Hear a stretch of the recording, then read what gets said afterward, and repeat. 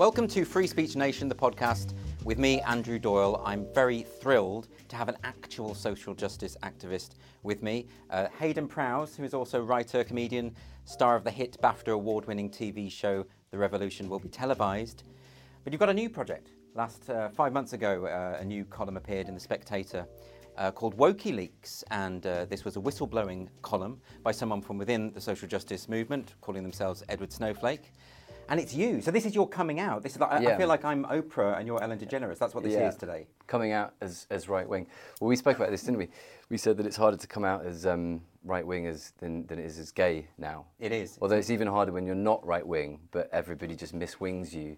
Yes. And tells you that you're a fascist. Exactly. It doesn't matter. Because you slightly disagree with their opinion. Exactly. Well, the meaning of right wing has changed considerably. The ground has shifted. It has shifted somewhat. Yeah. So since this is your unveiling, why don't you tell us a bit about the project first, about WokiLeaks, what it was intended to do, what it has done? WokiLeaks has been a column in The Spectator for the last 5 months, where myself, a disillusioned social justice warrior, has been leaking information from deep in the heart of the social justice movement. It started out as a bit of a joke, but there is a serious aspect to it. We actually set up an encrypted email address, which is WokiLeaks@protonmail.com, and it's kind of become quite a serious tip line for people, often in big corporations, that are just incredibly frustrated at this mad obsession with identity politics that corporations seem to have now. People that are upset or confused at some of the more troubling aspects of woke culture, like cancel culture. And we've had some tips that are, I think, fairly newsworthy. So because I think they're about to be fairly big news, I think it's time for me to perhaps stop, pussyfooting around as Edward Snowflake and be honest, it's me. Well, before we go into the specific stories and why you felt the need to remain anonymous, could you just give us a sense of your credentials? Because you actually have. I'm a bona fide social justice warrior. Right, yeah. Exactly. I'd say the majority of my career in TV and film and advertising has been social justice orientated. I've been making sort of campaign films, activist films for about almost 15 years. Yeah. I've been making TV shows for the BBC and Channel 4, almost all of which could be described, I guess, as sort of left-wing campaigning comedy. Yes. You know, we would go and prank David Cameron, Boris Johnson, mostly right-wing political figures, I guess because they were the political figures that were in power at the time during the time that most of my shows were airing. But also just because comedy has been a left-wing endeavour for most of my memory. Yes. And that's fine. And I'm still left-wing. You have to keep saying that, by the way. I'm still left-wing. Even though with the GB News thing behind you. Yeah, left-wing. So I'm a bona fide, social justice warrior. I've got MPs fired from cabinet, Tory MPs fired from cabinet. I've cancelled people. I'm an old school cancel culture guy, and I had a bit of a reckoning with myself, I think, a long time ago, before woke culture really became a thing, where I got someone fired who deserved to be fired because they'd done something legitimately bad. And I did an investigation and a sort of activist journalism campaign into this person, got the person fired, but then had a moment of reckoning where I kind of tried to understand why I had done this. And was it because I genuinely thought that this person losing their job would make the world a better place? Or was it because I was really interested in a sort of really deep, profound way as casting myself in sort of some kind of like hero of the people role? And I realised that a lot of what I was doing was actually entertainment. And I think people have lost sight of that because the online world is now, full of hundreds of thousands of marauding social justice warriors. Everyone's a social justice warrior now because of social media. People have lost sight of the fact that actually it's entertainment. Yes. It's all entertainment. They're not actually doing anything, or maybe they are, but what are their KPIs? If you do a charity campaign, and I've done loads of them, you go back to the charity afterwards and you say, what's the KPIs? Like, have we, our key performance indicators, have we achieved what we promised you we'd achieve? But there's none of that in this completely unleashed world of social justice. I struggle to understand if it's made our society better. And I think you'd have to say that social justice, woke social justice, social media vigilantism began in earnest about 5-6 years ago. Yes. And has our society got better in the last 5-6 years? I think you'd struggle to find someone that say yes to that. Yeah, I mean, James Lindsay talks about this thing of this woke tipping point, and he thinks that everyone's got one. Even someone like you, who's so woke. Even a woke. Even the epitome of The woke. epitome of wokeness. That's what you are. I think you're the embodiment of the concept. But it's you're right. Well, you are, because it's No, interesting. yeah. Because when you started the WikiLeaks thing, and Yeah. I was tweeting out the articles, and I kept getting posts like, "Oh, this is just some right winger who's just going to have a go at the woke and stuff." And I wanted to say, I campaigned on the doorstep for Jeremy Corbyn at the last 2 elections. I've never voted anything other than Labour or Green. And you're completely right, because everyone, not everyone, but I've obviously told large numbers of people about the fact that I write WikiLeaks. It's not a very well-kept secret. But all of my lefty friends that I speak to, because that's all of my friends, all kind of agree with me. You say to them, do you know what, I'm writing this thing called WikiLeaks. And they're like, oh my God, thank God, it's going too far. And they say it not because they're any more or less left-wing, but I think they feel like it's undermining the genuinely important messages that the left could have and give still. Yes. And it's tearing them apart. I have the same experience, is that I often speak to left-wing people who are absolutely, because this social justice movement doesn't strike me as particularly left-wing. It's very middle-class orientated in its concerns. Yeah. And, and people can't believe that you can be on the left and opposed to this stuff because they associate. In fact, there was an article in The Independent talking about GB News, and it mentioned me. And it said Andrew Doyle, who claimed to have voted for Jeremy Corbyn. Did you? Yeah, I did. When? Last election? One before. Yeah, I think anyone that did it in the last election was just that habit, really, wasn't it? Or pity, or something. Pity, something, yeah. But no, and that, to me, that's really interesting, is that it's become so much about left and right, whereas actually the social justice movement isn't really about left and right. No, you're absolutely right. They're kind of obsolete terms, and I don't really know what they mean anymore. I mean, especially since Brexit, I think we're all confused about what left is and what right is, and I think, I think it's not the way society is divided anymore, but we're still sort of stuck with these obsolete terms. But you say that you've mentioned it to friends and people you know that you've done this and that they're grateful for it and they think it's a good thing. Yeah. Have you mentioned it to anyone and they've had a kind of negative reaction? Not a single person. Right. Yeah. That's interesting. Maybe I've chosen fairly wisely, because I do know some batty left-wingers who are going to flip out. Who would be very angry. But I think those people almost all of those people are social media famous. And I think there's a link between the craziness of wokeness and social media fame. Like I say in the articles, that never before in history have so many people been famous in society, right? Social media has created a whole new societal class that I call the famoisie that never existed 10 years ago. There are more people that self-identify as famous now than ever.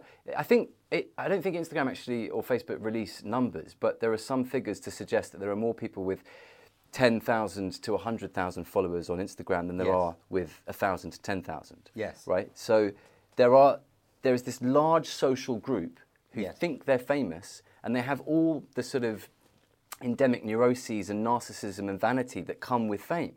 You meet anyone that's famous, they're a bit fucking mad. and suddenly we have a whole societal class of mad people who have this sort of raving narcissism.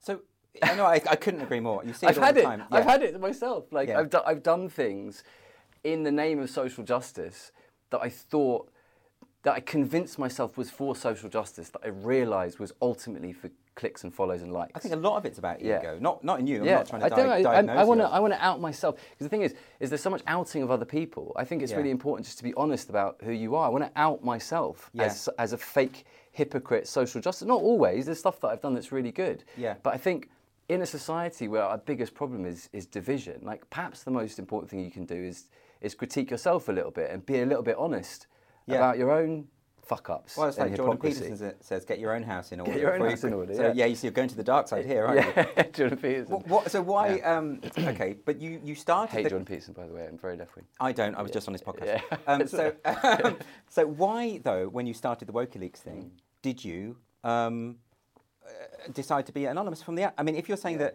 actually you're sensing that now is the time where more and more people on the left are saying, come on, this has got to stop. Why remain in the closet? And why have you decided now's a good time to just come out? I remained in the closet because... I love that we're using this metaphor, by the way. It's so offensive. Yeah, to who? To gays? To gays. Okay.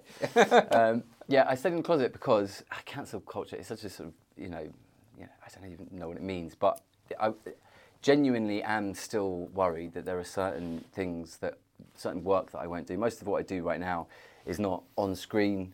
I can't, as a heterosexual white middle-class male, it's very hard to get a job anymore. In TV. I don't know if you're being serious or not. I don't know. I cut that out. No, let me just think about that answer. I think the reason that I remained anonymous was because, although cancel culture sounds like quite a dramatic thing to say, I think it is a bit more insidious than that. And I work for the BBC still, mostly producing through my company, so I'm not on screen or anything like that. But I work for the BBC or I work for major sort of platforms and broadcasters. And when you have meetings with people like that, they're almost the wokest of all, which I think is really telling. Major corporations are the most woke of the woke, right? And it's not because they have some grand ideology about how to make the world a better place. It's because they're just terrified of pissing people off. They just want the smoothest possible path to profit they can possibly imagine. And they know what the online world is like, and the online world is woke, and if they piss anyone off, they're going to get a backlash. So it's better for them to just stay quiet and agree to everything that the most lunatic wokies say. So if I go into meetings like that and I'm pitching for something and I'm associated with something like WokiLeaks, I guess there is a chance that some producer might just be like, oh my God.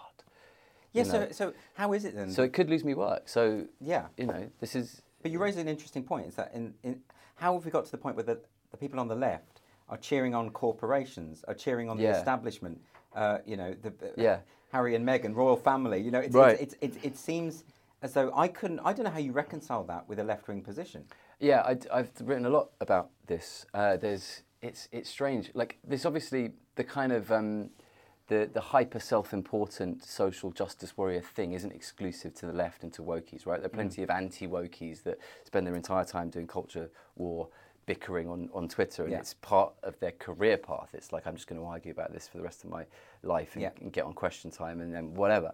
So it's not exclusive to the left, but it is true, I think, to say that if you look at who's the darling of late-stage capitalism, you go on the Instagram and the Twitter pages of the social media famous of the left, of woke culture, and it's them.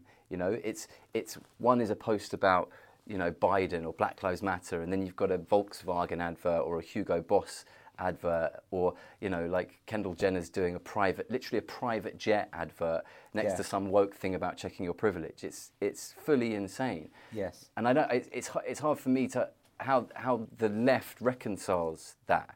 Well, I don't think they do particularly well. Yeah. I mean, let's take one of the examples from WokiLeaks, which is your story that you broke about Pride. And you pointed out the hypocrisy of the corporations that were proudly flying the rainbow flag, except in the countries like Saudi Arabia, in the Middle East, places where to be gay is illegal, sometimes is attended with the death penalty. Yeah. And where it might make a difference, flying the flag in those countries, in the way that I feel that flying the rainbow flag 40 years ago had purpose and meaning, and now that it's safe to do so. You see, the corporations weren't flying the rainbow flag before the age of consent was equalised in this country, or before equal marriage. Exactly, yeah.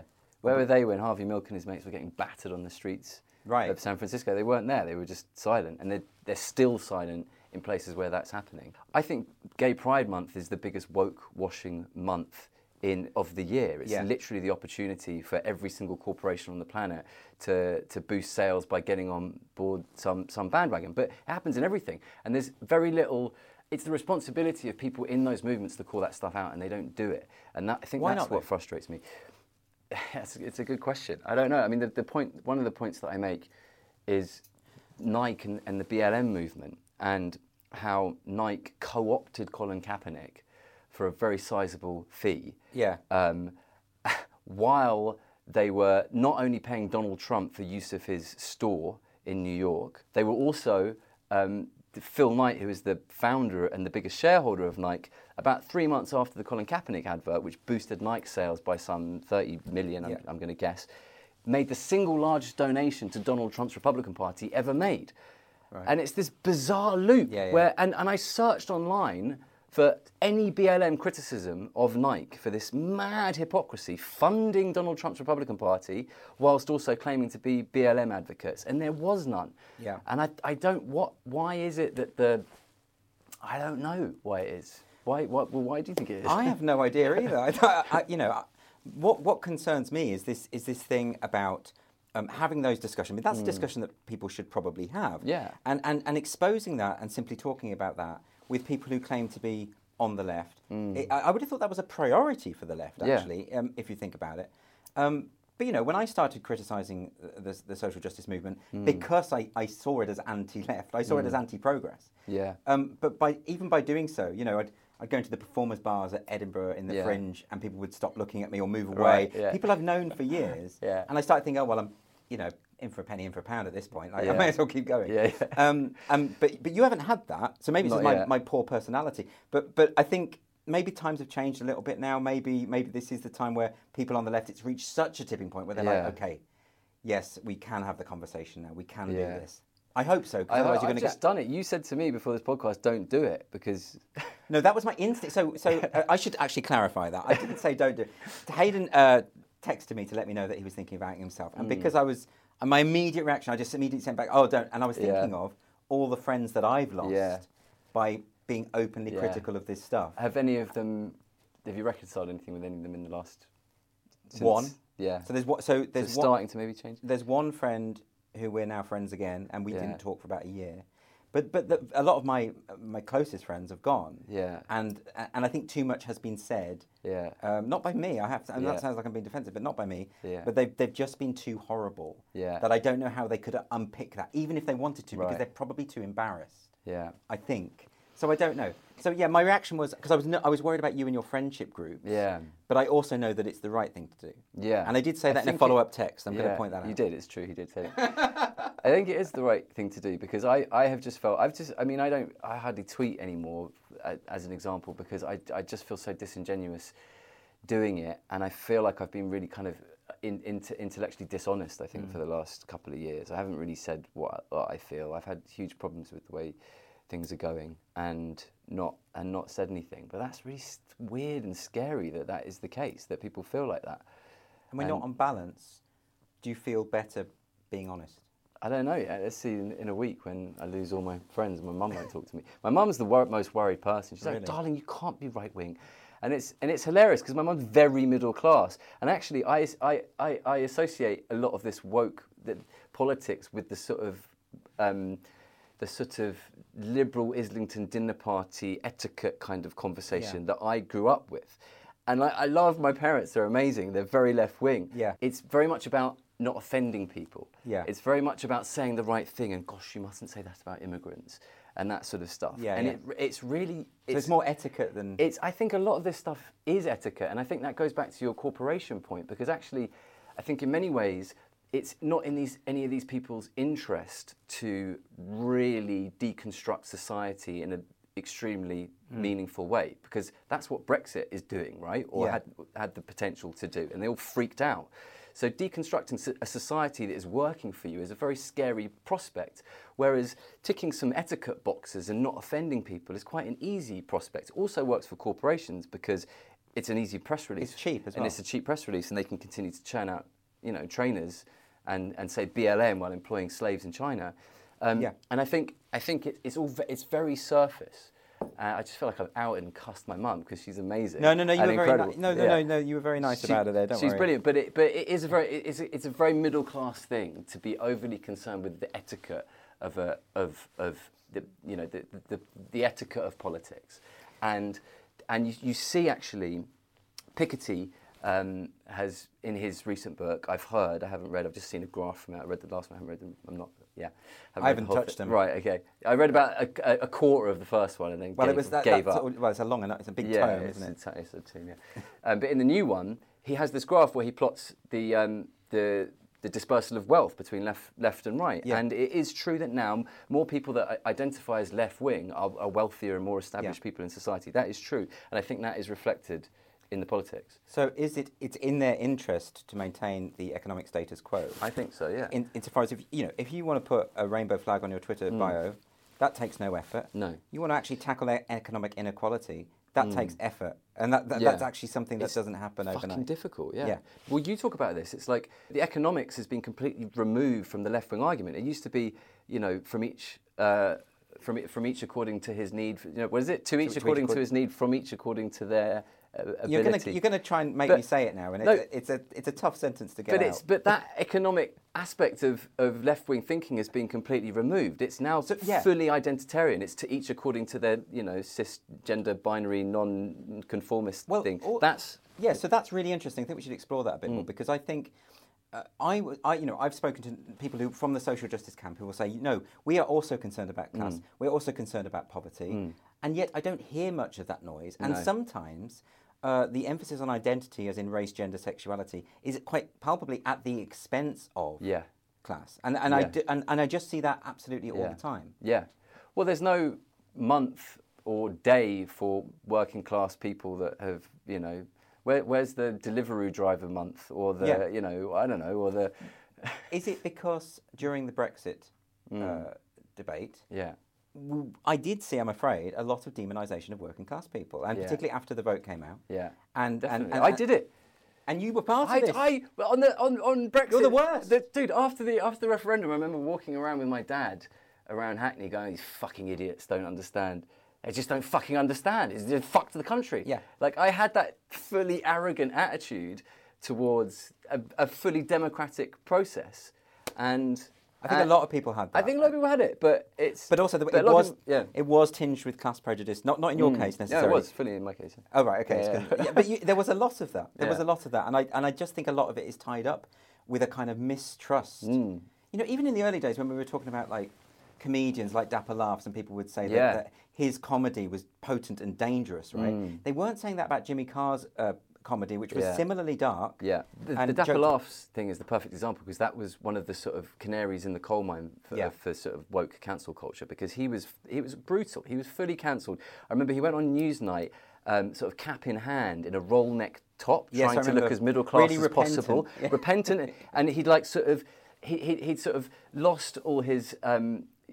Working class visual signifiers, and suddenly he was a sort of middle class performance artist, and he really came to the middle classes, the educated middle classes, to explain to them why he'd made this rape joke, which wasn't funny, and it was a bit like, oh, dude, come on. Well, look, he wasn't my cup of tea in terms of what he did. But Frankie Boyle, who I love as a comedian, had, Jesus, the rape jokes that guy did, and he's still the darling of woke culture. The hypocrisy was insane, and it was fully classist. Not that Frankie Boyle is well, Frankie Boyle is now middle class. That's the thing. It's like he may have grown up working class, but he is fully middle class now. Yeah. And Dapper Laughs was making comedy for like working class people. Yes. But it wasn't acceptable.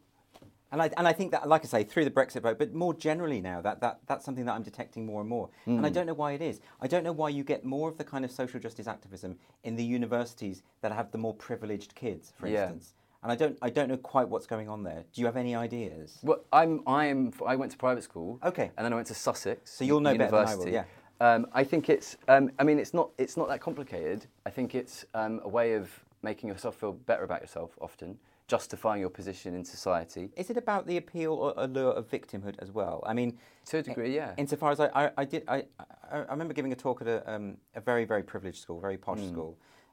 And the kids were doing a talk about the patriarchy and how oppressed they were. Yeah. Because it was a girls' school. And I was thinking, okay, look, you probably do face sexism, and I wouldn't deny that for a second. Yeah. But you're also independently wealthy, a lot of you millionaires. I don't know whether you're the oppressed demographic, really. I worry that the word oppression has come to mean something else. Yeah, well, there's an obsession with oppression, and there's currency in oppression now, and I think you'd find in a lot of these, private schools that people have found something to be oppressed about, or say that they're oppressed about. I think a lot of it comes from a good place. It's like when I was doing social justice at uni as a privileged kid at Sussex University, where everybody is obsessed with particularly the Palestine-Israel issue and social justice generally. Like, I felt like I was changing things. I felt like this was the way to change things, and I think there is space for it. But I think it's like we're still operating in a world where social justice is a sort of marginal thing, but it's become such a powerful mainstream thing that it's important to check that power. Yeah. You know, people talk about punching up and punching down. It's presumably really important to check the power of something that has multiple millions of people on social media, that can end careers, that can change government policy. You know, Boris Johnson will change government policy in a second if there is a successful enough social justice campaign. That's a powerful movement. So it's interesting that you've alluded there to the motives of people and how it's well-intentioned largely, and I agree with you. I've often had a lot of criticism because I will often say I think the majority of social justice activists on Twitter are well-intentioned. Yeah, even the ones who are being vicious. I think they've kind of convinced themselves that they're on the side of the angels, and so in their head they can completely I mean, I've been mobbed by the Be Kind lot quite a lot, and they have absolutely no regard for my mental health. Clearly, they have absolutely no. You know, they can be the most inhumane people. But I'll bet. I'll bet they think it's good because I think if you've decided that someone is less than human, then what you're doing is actually a positive thing, I guess. Yeah, because is that something to do with how social media is kind of gamified social justice? It's like you never really have to meet any of the people; they're just Twitter avatars. So is that something like that? So you don't know that. But it's also, I guess, if you genuinely believe that people who voted for Brexit are fascists, well, you know, I would, if I was sitting with a fascist, I would be quite angry with that person. I wouldn't want to sit with a fascist. I would hate that person, I think. You know, and so I get it. And if they sincerely believe it. Well, this is why I think it is really important that you, and I really respect what you did a few years ago now, because you got all this shit for it, and it must have been difficult for you and your mental health, and so respect for that. And I think it is important for more and more people to come out and voice their concerns about the problems with this movement. You know, Glenn Greenwald and Matt Taibbi, two of the greatest campaigning journalists in the world, in my opinion, who are very left-wing, are coming out and talking about... They've suddenly just gone, this is crazy, guys, we need to stop. And I think part of what it is, I think the Hunter Biden thing was a good example, right? Because it's like very few people that I know on the left talk or discuss or even know about what happened with Hunter Biden, right? Because they never read about it. There was there was nothing in their bubble about it. So they didn't engage in it, and as a result, you know, that doesn't become part of their discussion and their narrative. And it's because they are. It's because the stuff you're saying isn't part of the media narrative that they're getting within their bubble, that they don't understand who you are. Is it worth clarifying what the Hunter Biden incident was? Yeah, we should, Yeah, insofar as there was a story about him, about his computer. Yeah. And he'd left it, I think, at a repair shop or something like that. And of course, there were all these emails and various things that suggested... He was allegedly smoking a lot of crack at the time, so he left his laptop at the repair shop and didn't pick it up. Okay, and the emails were quite incriminating in terms of they implied an association or some political corruption. They implied that he was selling access to his dad, who's the current president of the United States, to Ukrainian and Chinese energy companies, which is fucking terrifying. And newsworthy, I thought. Newsworthy. You know, And like real corruption. And even if, even if it was just him promising and not delivering, I want to know about that, because the guy's dad is the president of the United States. So then what happened is that Twitter... literally prevented you from sharing the article. They even shut down the account of the New York Post. Terrifying. And that's not just some fringe blog. That's an old newspaper. That's it was established by Hamilton, for goodness' sake. It's an old, important newspaper, and they blocked it. And also, not only that, and I know this because people I know tried to do it. If you shared the link, if you tried to send the link to someone, it wouldn't let you. So they completely suppressed this story. That's so dystopian, isn't it? And we have the same thing now. You know, where for a long time, if anyone suggested that there might be a possibility that the COVID virus was leaked from Wuhan in a lab, that those accounts would be deleted, the posts would be deleted. And now Facebook and Twitter and the rest of them are saying, oh, well, maybe. So I think the moral of this story is maybe Facebook and Twitter and the rest of them shouldn't be deciding what we can read and what we can't read, right? Absolutely. So why is it that so many people are cheering them on? On the left, by the way. I really have to emphasise this. I don't know, because I remember after Iraq, and we had the Patriot Act, and George Bush and Cheney were trying to push through these really sort of spooky surveillance laws that would allow them to be in all our computers. And, Edward Snowden exposed it all, and we saw what was happening. And it was the left that came out against that. And they were like, this is spooky, we need our privacy, we need our freedoms. But now the left are cheering on social media companies that are doing stuff it's just as spooky. I don't understand how they square that. So now that you're saying, you've had enough of the social justice movement, not that you're against social justice, right? That's the thing. I'm still for social justice that you can prove has a net positive impact on society, or even the cause that you claim it's helping. Yeah. It's like, yeah. Well, let's give an example. So one of your columns was about an arms manufacturer. Yeah.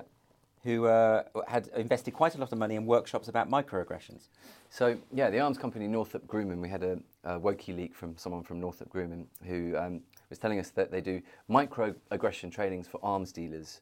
So obviously arms dealers don't get triggered while they're selling ballistic missiles to brutal regimes. Yeah, that's okay. But it was interesting because he was leaking that. He was a sort of patriot. He was kind of a right-wing guy that worked for a defence company, and his point was, I'm really worried about the way in which this sort of woke, self-loathing culture in America is jeopardising our defence, because you can't have people teaching the employees of a defence company that America is built on racism and should be deconstructed, because the whole point of a defence company is to defend America, right, in America's interest. That was his point. I'm a lefty and I completely disagree with him. For me, it's like, if you're teaching microaggressions in arms companies, you've lost. Like, the movement is dead. If that is really what it's come to, that you think you're making the world a better place by not allowing arms dealers to get triggered, then we really need to rethink what this movement is, because so many of my lefty friends would agree that microaggressions are a real thing and we should really talk about them, and we should take up multiple hours of people's time in work with training videos on how not to do them. But it's like, is that really what our movement has come down to? Well, don't get me wrong. I think it's perfectly possible to inadvertently offend someone by being a bit thoughtless, right? True. And that's a real thing. So in that sense, microaggressions are real. I don't, but in the real world, in human interaction, if I accidentally offend you, you say, "Oh, mate, that was a bit out of order. Can we talk about that?" And we sort it out. Yeah. What you don't do is you don't write an account of it, post it on Twitter, say everyone attack him, destroy him because he just said something by accident. This is the difference. It's a different culture now. But also the corporatization of it all. It's like we had this with health and safety about 20 years ago, right? Yeah. Where, I don't know if you've ever worked in a place you didn't want to work in, you had to do a health and safety training video. You literally made you want to murder yourself, because it was like, don't step on a rake. You'd be like, I fucking know not to step on a fucking rake, you idiot. Now we've got 3 more hours on how not to step on rakes. It's like, this is what, that is what microaggressions are. It's like, it's become this, it's been corporatized. The whole thing has been corporatized. So, well, it's not just that. It's things like unconscious bias training. Now, you would have thought with something like that, again, I think we can all acknowledge that we all have infinite unconscious biases. We have to, because we're human beings. But what's interesting about the training is all of the research into this training shows that it does not work. Yeah. It categorically does not work. And in fact, if it does have an effect, it often makes the workplace a little bit more racist. And these are the studies that are saying that it is kind of incontrovertible. It is incontrovertible, right? Yeah. So given that we know that, why are we still persisting? I had a message from a teacher friend recently saying, I've got to go through this unconscious bias training. Yeah. And my message to him was, say no. Yeah. Say you're not going to do it. Because that's the way to stop it. We've had a lot of leaks from people in organisations that are having to go through, critical race theory training, unconscious bias training. Often people of colour emailing us who are pissed off that they've got white people telling them how to feel about racism, and they can't complain because it's mandated. Yeah. You talk about this. There's something really insidious about this term critical race theory, because as soon as you say you disagree with it, you're like, what, you disagree with being against racism? It's like, no. Yeah, exactly. But you haven't read, none of my lefty friends have read the books. Like, I've read Robin DiAngelo's book and Remy Lodge's book, and there's a lot of stuff in those books that I agree with wholeheartedly. People are riddled with racism. There's racism in almost every organisation. I totally agree with all that stuff. Huge inequality between different races that we need to address. But then, it's a bit like Steve Bannon, right? I went to see Steve Bannon talk once, okay? Don't agree with hardly anything Steve Bannon. I don't agree with any of Steve Bannon's solutions for how to make the world a better place. But if you go and listen to Steve Bannon identify the problems in society, you're like, fuck, you're right. this guy knows what he's talking about, but his solution is build a wall. So then you're like, oh, come on, man. Like, you just identified all the problems in society, and your solution is to ban all immigrants and build a wall. Fuck you. It's the same thing with the CRT stuff. These guys are really good at identifying and showing where racism is in society, but their solutions are things like separate people into different racial groups in companies and schools. Yes. It's bonkers. So segregation. Or, you know. Yeah. I mean, I go even further than that, is that sometimes they do misidentify. A lot of the time they do misidentify. Because one of the central tenets of critical race theory is that actually there is no such thing as a human interaction or social institution that doesn't have racism at its core. Right. Which is a kind of faith. That's a kind of religious faith. Yeah. And even when the data... They say that they say it's not it is anti-blackness in the room, it's where. Right, exactly. That's one of the things she says. I had a kind of, well, this is what, I mean, Robin DiAngelo creates a kind of situation where you can't win. Because her entire thesis on white fragility is that all white people are racist. Yeah. And if you call them racist and they get defensive, that's proof of their racism. Right. They are exhibiting white fragility. Right. So you can't win. And she describes some moments in her book where she has some quite racist thoughts. She's a racist. And then she basically is. And then but she admits it. I'm not. And then she extrapolates that every other white person has those thoughts. I'm like, fuck you. Yeah. That's you. She has said explicitly, I am a racist. So we are allowed to say that she said, but she absolutely is. I mean, there's the moment in the book where she talks about going to the party, the street party. Yeah. And on one side she feels uncomfortable hanging out with some black people. Basically. Like, what are you talking about? Because I think there's a lot of black people in one party and a lot of white people. And she thinks, I hope I haven't been invited to the black one. I felt very uncomfortable. And I realised. Well, I wouldn't have. That's your issue. That's your issue, yeah. But I suppose, is that kind of a psychological thing that if all white people are racist, that kind of exonerates her of her own racial thoughts? Is that what it is? I don't want to be a psychologist. Maybe she's trying to just bring some people down with her. I don't know. It's very odd. She says that everybody is complicit in white supremacy, including the Jews. The Jews are complicit in white supremacy. Because they've had an easy time of it. You can't be racist towards Jews. It's impossible. It's never happened in the history of the world. Racism towards Jews. So we can critique this stuff all we like, but the more that we do, and the more that you say things like Bannon's got some good ideas, you get positioned on one side of an argument. I got into a very big row with a comedian because I had written an article. Remember there was that Day for Freedom thing in London? It was a freedom of speech rally, but Tommy Robinson was one of the organisers. Yeah. And because I'd said this isn't that not everyone at this thing is a far right activist, because most people weren't, right? I was there. This person said to me, "Oh, so now you're a Tommy Robinson supporter?" Yeah. That's I hadn't even mentioned him. I was talking. I know. Fuck Tommy Robinson. It doesn't. You're allowed to. Yeah, I've done films on Tommy Robinson and the BNP exposing them. I have not, obviously. I'm sure you don't.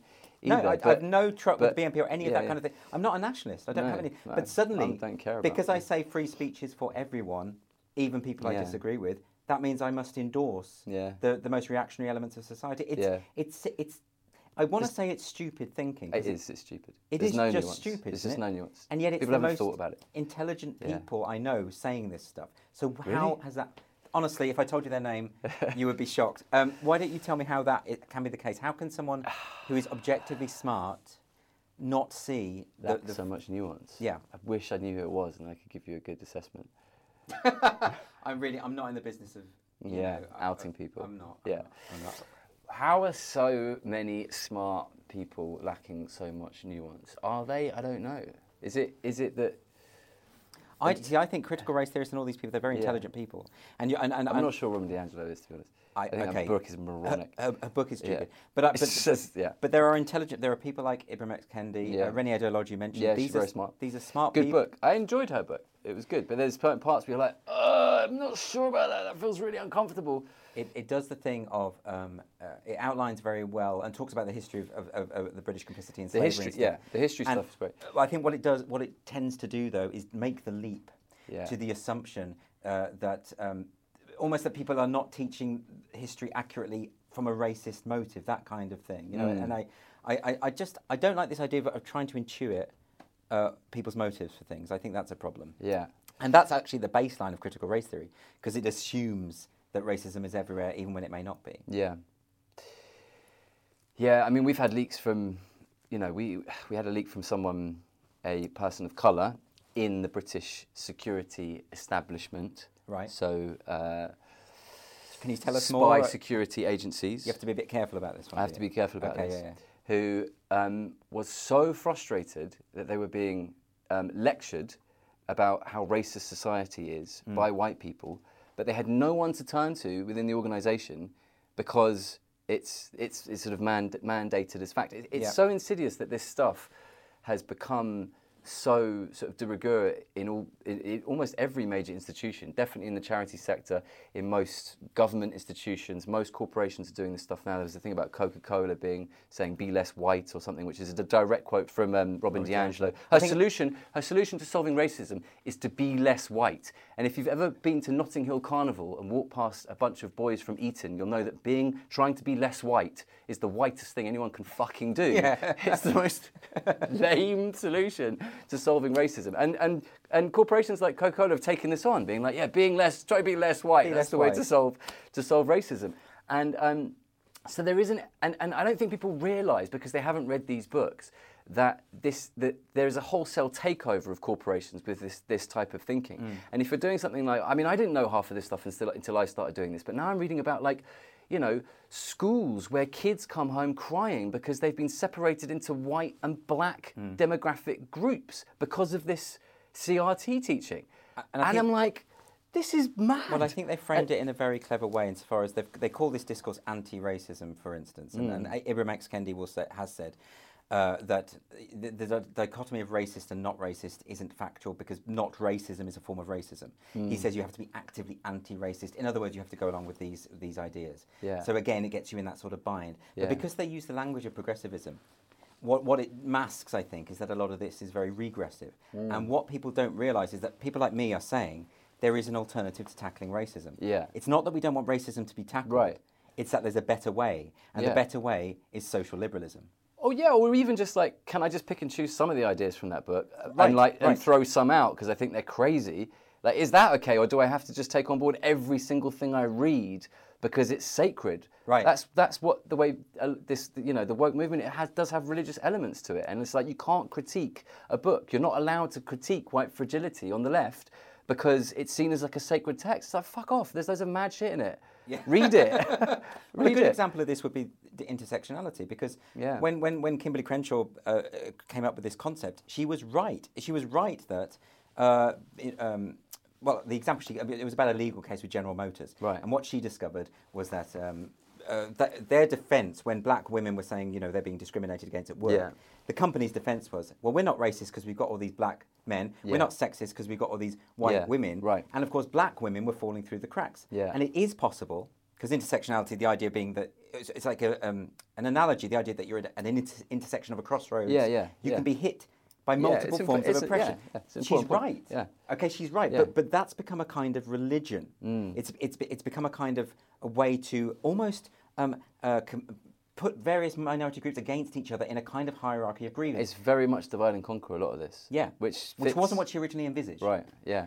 But so how can we say, let's critique elements of this, but let's take the positive elements as well? How can we do that without this tribalism that says, unless you accept it wholesale, you are on the other side? I don't know. I'll give you an example of the divide and conquer. There's a huge focus in the homelessness sector right now on race as a cause of homelessness, right? The largest number of people that are living on the streets in most major cities are single white men. And there are obvious these key racial things that determine, you know, lack of privilege and housing overcrowding and homelessness and stuff like that. But there are many heuristics through which to understand that. And I think it's quite arbitrary and lacking nuance to just focus on race exclusively. Yeah. If I was the Tory party and I'd been, you know, doing austerity for the last 10 years and cutting, you know, public funding and housing and all that sort of stuff, I would love it if everyone turned around and said, the reason everyone's homeless is because of racism. I'd be like, yeah, it's the racism, yeah. It's not my austerity, it's not me, it's because everyone's racist. That's totally fine. But it's this weird distraction from what's actually happening. Yeah. And a lot of what's actually happening is economics, like we talked about before, and that has been completely overlooked. And I think there's something else. There's no unifying narrative on the left anymore. The only unifying narrative on the left is criticism, is working out what the various injustices are within our country or within Western society, okay? And for me, this is why Boris Johnson still has these huge approval ratings, right? Because even though it's a really old and tired and done narrative, it is a narrative. You know, it's sort of old school patriotism, it's nationalism, it's the idea of sort of national identity, it's get behind Britain and send the gunboats in, all that sort of stuff. You may think it's lame, but it's a narrative. There is no narrative on the left other than what is wrong with society. And this is why Jeremy Corbyn fucked up so much, is because all he could do was critique. There was no vision. And like, I really would love for my lefty peers to kind of work out what the vision is. Like, well, there was how a vision. When it was class. Yeah. There's a very direct vision. Get rid of the you know. It's very get clear. rid of the bourgeoisie. Yeah. Right. Yeah. Okay. So we need to get rid of those with the means of production. It was it was very clear at one point, and identity at the expense of class. That's not such a good vision. Yeah. Particularly if you're white working class. Yeah. You're probably not. You probably don't care about people's pronouns and stuff like that. Not that you're going to be impolite or anything, but it's not your priority. You know, and I think that does generate an awful lot of resentment. Yeah. Yeah, I think it does. I get very frustrated by the way in which sexual identity has become almost a battleground in the culture war now. Not just with pride and corporate pride that we've talked about, but in terms of the proliferation of gender identities and sexual identities. Things that, you know, there isn't a history of sapiosexuals being oppressed. You know, they weren't tied to stakes. What are sapiosexuals? Sapiosexual is when you're attracted to the mind. Oh, okay. And then there's things like somnisexual. That's someone who's only attracted to people in their dreams. You know, and all of these. That's creepy. They've all got it's a bit like Freddy Krueger, but a kind of erotic version. Yeah. They've all got their own flags as well, and their own identities. There's a lot of them, but it feels redundant to me because there is a history of persecution of gay men and lesbians that is tangible, that is there. There isn't a history of persecution of asexuals or somnisexuals. Or, so tagging it all together, to me, just it strikes me as a bit belittling of the actual struggle for gay equality. Is that how you feel? That is how I feel. I mean, is that not a fair point? Yeah. Yeah, I think. I think. I'm just. I mean, for me, a lot of this stuff is just. I think for most people, it's very confusing, and there seems to be bitter wars over the whole thing. Well, there's one article that you wrote which struck me as relevant to this because it's almost about the way in which a fetish can be reinterpreted as a sexual identity, and then do you want to explain? You know the article I'm talking about? Yeah. So people often will tell you that there is no way that gender identity could be abused, and if someone feels like they're a certain gender, that is what they are, and there's no way that anyone can take advantage of it. I have examples, people that I know who identify as non-binary, as they, them, so not male, except they are, and their sexual fetish is to hook up with much younger women in domestic and sexual sub-fetish scenes. So that means that basically you have a bunch of young women that live with you who cook and clean for you and then suck you off, right? That's your fetish. Thanks for clarifying that. That's your fetish. And you're a much older man, right? Yeah. But you don't identify as a man, so therefore it's fine. You have the sexual fetish of a 1950s patriarch, right? Yeah. But it's fine because you don't identify as a man. So you've reinscribed it as a kind of that you are almost a kind of victimized you're a minority. Yeah, so this is all fine, and maybe it is all fine. I don't know. I'm just saying that it's there's surely a debate to be had around this stuff. Yeah, I do find it strange that the gay thing became drawn into this. I mean, this I used to do a joke. I used to do a stand-up routine where, and this is going back a long time now, because back then it was LGBT, and they started adding Q and then I and then A. Yeah. And I did a whole routine about where I introduced all the letters, and I found that, you know, and then I couldn't do it anymore. About 2 years ago, I had to stop doing that routine because the gay community was doing it for real. Right. And it suddenly became this big proliferation of letters, and it's very confusing. Well, Glenn Greenwald talks about this. There was a huge survey in the States recently, and Glenn Greenwald says, as a gay man, that the notion of being bisexual is almost meaningless at this point, because it's like, I've had sex with guys. It's like, I'm bisexual. Am I? I don't know. I don't think I am. I'm heterosexual, but it's totally fine for me to admit that I've hooked up with a guy. It's I don't feel okay. Fine, I live in London, a metropolitan, liberal, open-minded city, and that doesn't exist in other places. But the Glenn Greenwald thing was a study. What was this? This study in the States where huge numbers of people are now identifying as bisexual and as trans, but much fewer people are now identifying as lesbian. Did you read about this? Oh, this is a common thing. I have lesbian friends who are continually going on about this, that actually people are identifying out of womanhood. Right. That almost womanhood is the problem. Right. Because a significant proportion, overwhelming proportion of people who detransition are girls, are lesbians, in fact. Right. And this is why they're concerned about this, that actually it's Well, I was thinking about this. There doesn't seem to be, we have things like RuPaul's Drag Race, which is great. It's a celebration of, I guess, men that identify as women, or men that become women, or men that are women, or were always women, whatever. Yeah. It's a celebration of femininity, right? Mm-hmm. And it's fantastic. But it doesn't exist on the flip. It's like, where is our celebration of butch lesbian women being more manly than men?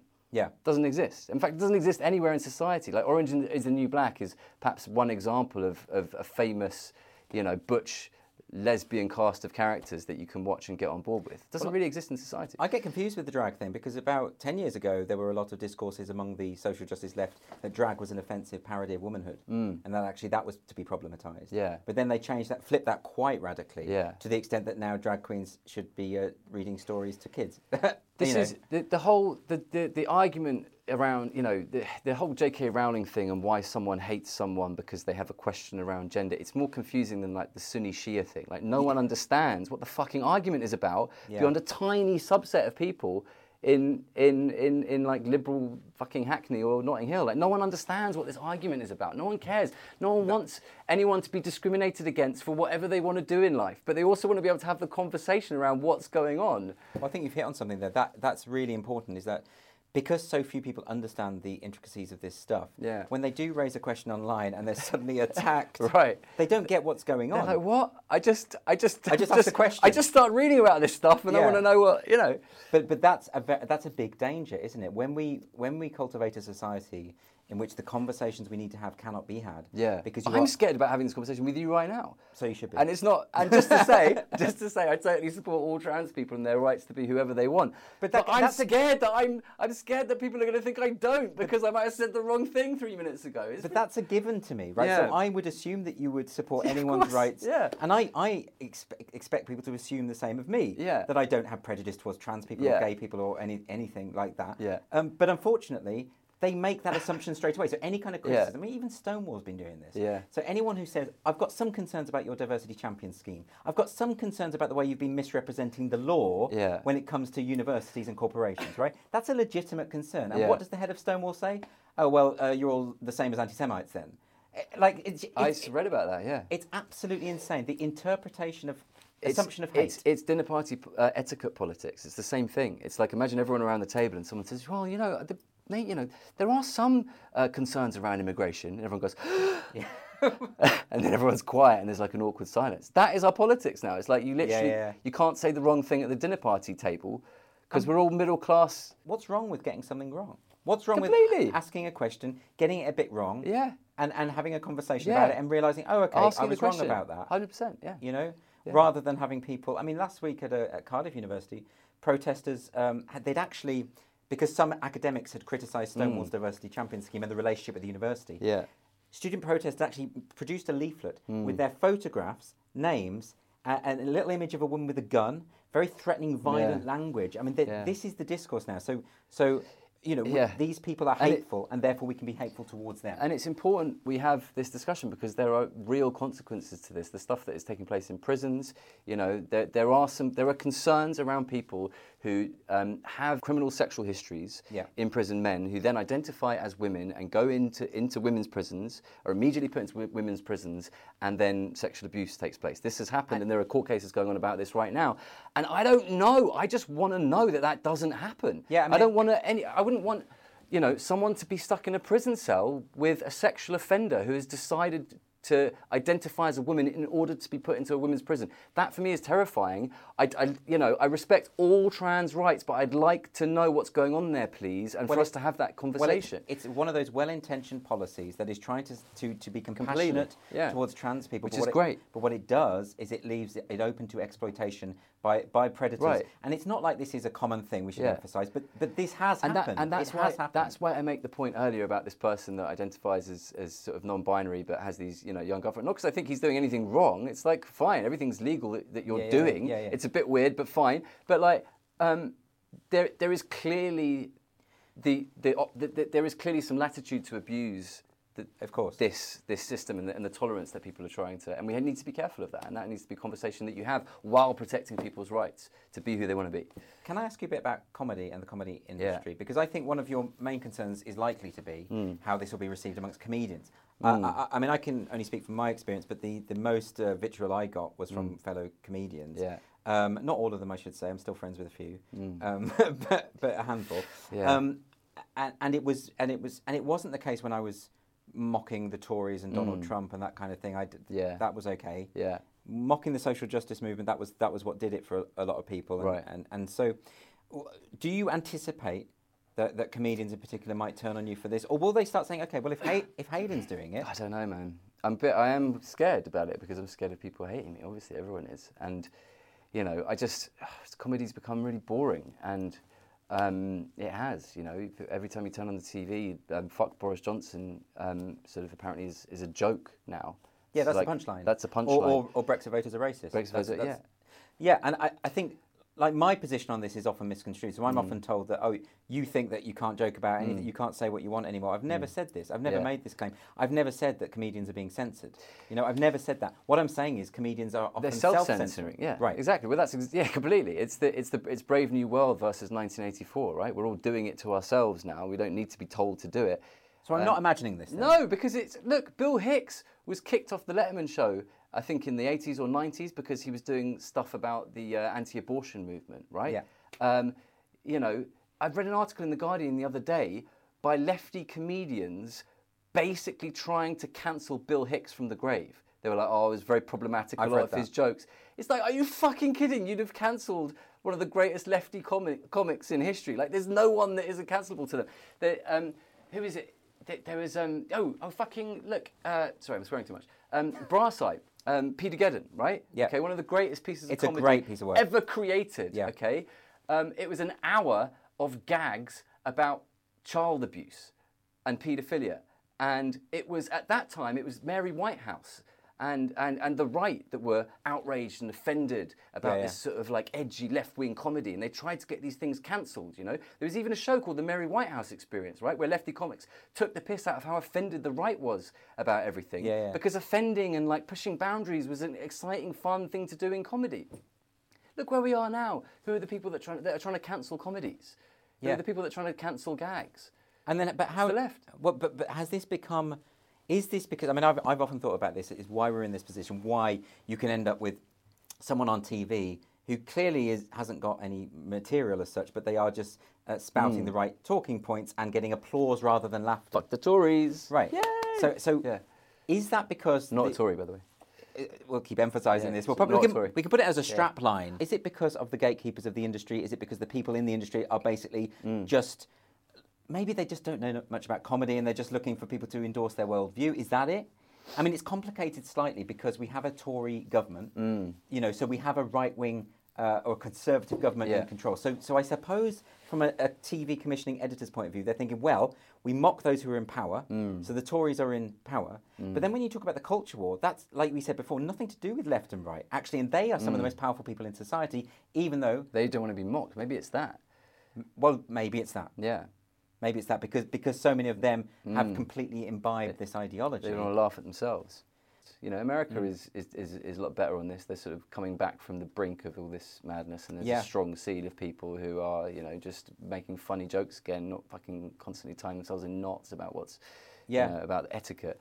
Well, I think maybe in the live experience you get that more because when you have the live comedy experience and people are just so relieved that someone's telling jokes again. Yeah.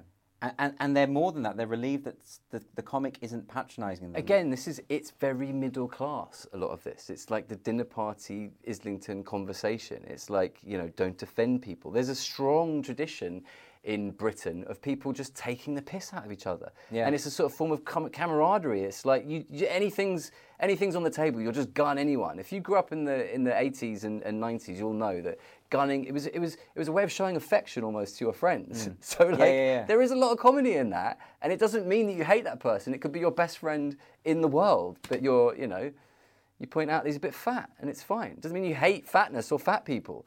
It's just It's just your life. And look, if you are offended, I'm a bit fat actually because Yeah. lockdown, I gained a lot of weight in lockdown. Thanks for mentioning that. Yeah, no, don't worry. But I think in being offended is fine. I think Yeah. you know, like there are some things that would offend me, and I would not go and see that act. I think the expectation though that a comedy night that you might not get offended or that something might.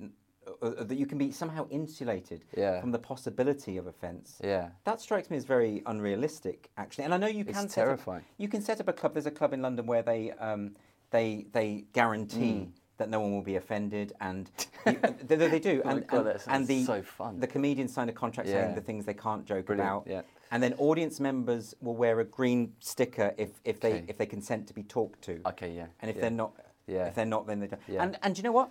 That club is entitled to set up that club. Yeah. I support their right to do it. And maybe there's an audience for that, and that's great, right?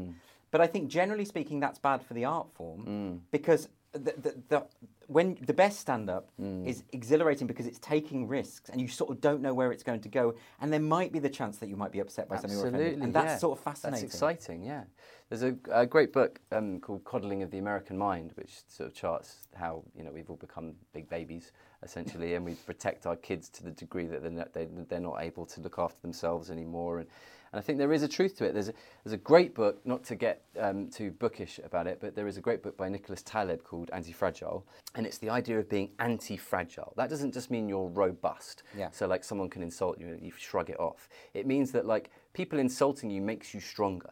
Yeah. And that's your immune system, right? That's economics. That's how economies work. If you stress the system, the economy gets stronger. It's kids. Yeah. And we've forgotten this quite profound truth that there is systems, humans generally benefit from stresses. Not too big a stress, but small stresses make humans stronger and better. There's like an old wisdom to this. It's the sort of thing that your aunt or your grandma might have told you, when you're a kid growing up, that sounds like a sort of old hackneyed saying. But there's a wisdom to it, and we've forgotten it, I think. And well, there's a moment in the Coddling of the American Mind where he takes the example of peanut allergies, right? And says that penis. Not penis allergies. allergies. Oh, sorry, no, peanut. Peanut. Peanut allergies. Not penis allergies. I need to enunciate when I say that word. It's dangerous. Okay. Does he cover penis allergies? He doesn't. That's doesn't, the one right. omission in the book that I think they needed to really rectify. Yeah. But he mentions that parents were protecting their kids from the possibility of peanut allergies. Yeah. And as a result, peanut allergies increased exponentially. Yeah. And I don't understand the science of that. But he uses that and develops it and makes the point that, like you say, kids learn by hurting themselves. Yeah. And kids learn by be putting in difficult situations. So might we, this might be a bit of a stretch, might we say that our current climate in which people are very risk averse and they don't want to be offended, has that come from years and years of overprotective measures?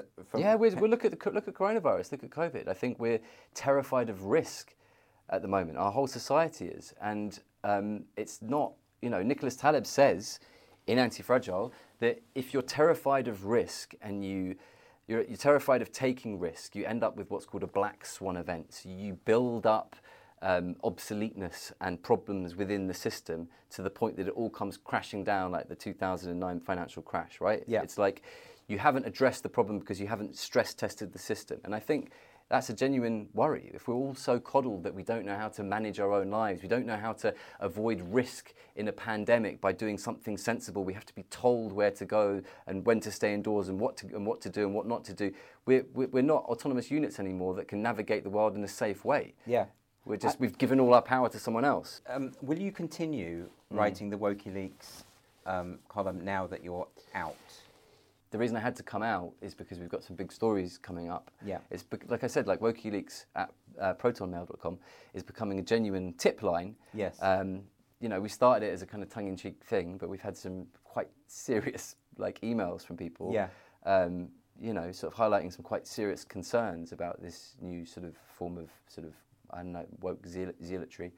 And we're going to run some stories about them, but they're like serious stories. Yeah. So I think I need to be the author of those stories. So with all these stories that you've uncovered, has it given you any greater sense of why it is that this ideology has spread so far, so wide, so quickly, and has achieved so much cultural clout? Yes, I think it's because the scale and the multiplicity of the problems that we face as a society are so great that it's easier for us to focus on small problems. You know, it's like making sure people don't get offended in the workplace rather than dealing with global catastrophic climate change. Making sure that you cancel Bob because he made an inappropriate joke rather than, you know, I don't know, dealing with the huge gulf in prosperity in most Western societies. Well, it changes the organisation because no one wants to be the person who pisses off the scary person, the scary woke person with the rainbow flag, who's going to come after you and make your life difficult. No. And email the boss and say this person should be fired. So it's a sort of strategy to sort of. I don't think it's as calculated as that. Because as I say, I think a lot of these people think they're being good. You know, I spoke to one stand-up comic, open mic stand-up comic, was getting very upset with me because I was making the case that stand-up should be able to say whatever they want, right?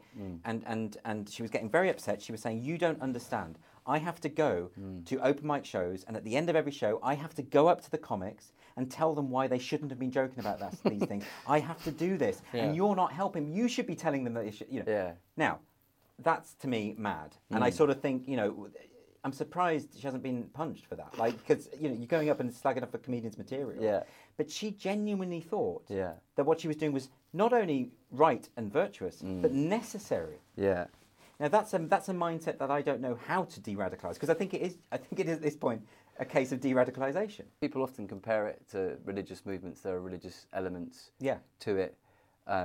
Often at the end of days, you have a sort of explosion of cults. Yes, I think it's pretty clear that things are fucked. Yeah. What you've got to do is look at some of the art in the art world right now, and you realise we've reached peak capitalism. It's the fall of Rome.